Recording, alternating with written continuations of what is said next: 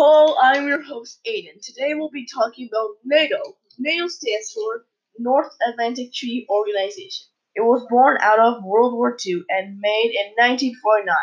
Its main goal and job was to push back against the Soviet Union. There were 12 original members: Canada, USA, Mexico, France, Belgium, Denmark, Italy, Iceland, Luxembourg, Netherlands, Norway, and the UK. Article 5 in NATO states that if a country of NATO was attacked, other members of NATO will help fight and defend the country as if it was their own. What is Canada's job in NATO? Canada's job is to ensure NATO remains modern, flexible, agile, and able to face current and future enemies or threats. This drives all the actions of Canada on NATO transformation. What are the similarities between the UN and NATO? The the UN and NATO are entirely different groups, but their actions affect the world the same way, trying to bring peace to the world. Either one fighting off terrorism or just helping others in need. Why is Canada both in the UN and NATO? The reason Canada is in the UN and NATO is because the UN is a group that follows every nation, and NATO because they will hope NATO would help eliminate terrorism and solve rivalries between countries.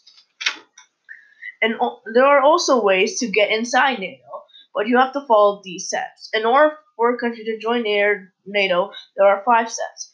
First step, the country has to have these things: that they must be geographically within Europe, it must be a democracy, and there must be the capacity and willingness to contribute to the security of Euro-Atlantic area.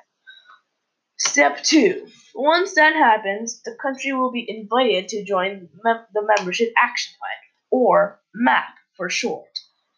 The plan shows tailored information and support on different aspects of membership, ranging from defense and military to political and legal issues. Participating in the MAP will not prejudge any decisions by the alliance in future membership. Step 3. After giving the reforms, a session talks are held. During the talk, the invited country will accept the commitments, rights, and obligations of membership. Step 4 has to require all members of NATO to sign and ratify the accession. While that's happening, the invited country will be interrogated in certain aspects of NATO's work. The fifth and final step is for the invited country to adopt and deposit its own bill of ratification to join NATO. Once the bill of ratification is officially passed, the invited country is now an official member of NATO.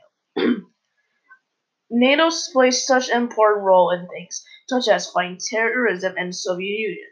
Now, now the Soviet Union is no more, and people think they don't need NATO anymore. But NATO is still here, and we need NATO if something like the Soviet Union pops up, and we still have to deal with terrorism.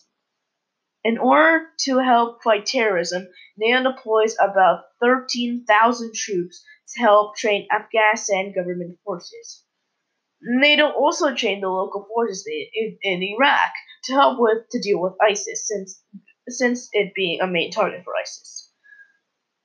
Every time NATO is on a mission, each country members will send them troops and equipment for NATO to unify under their command. And that's all about NATO. Hope you guys enjoyed, and this is me signing off.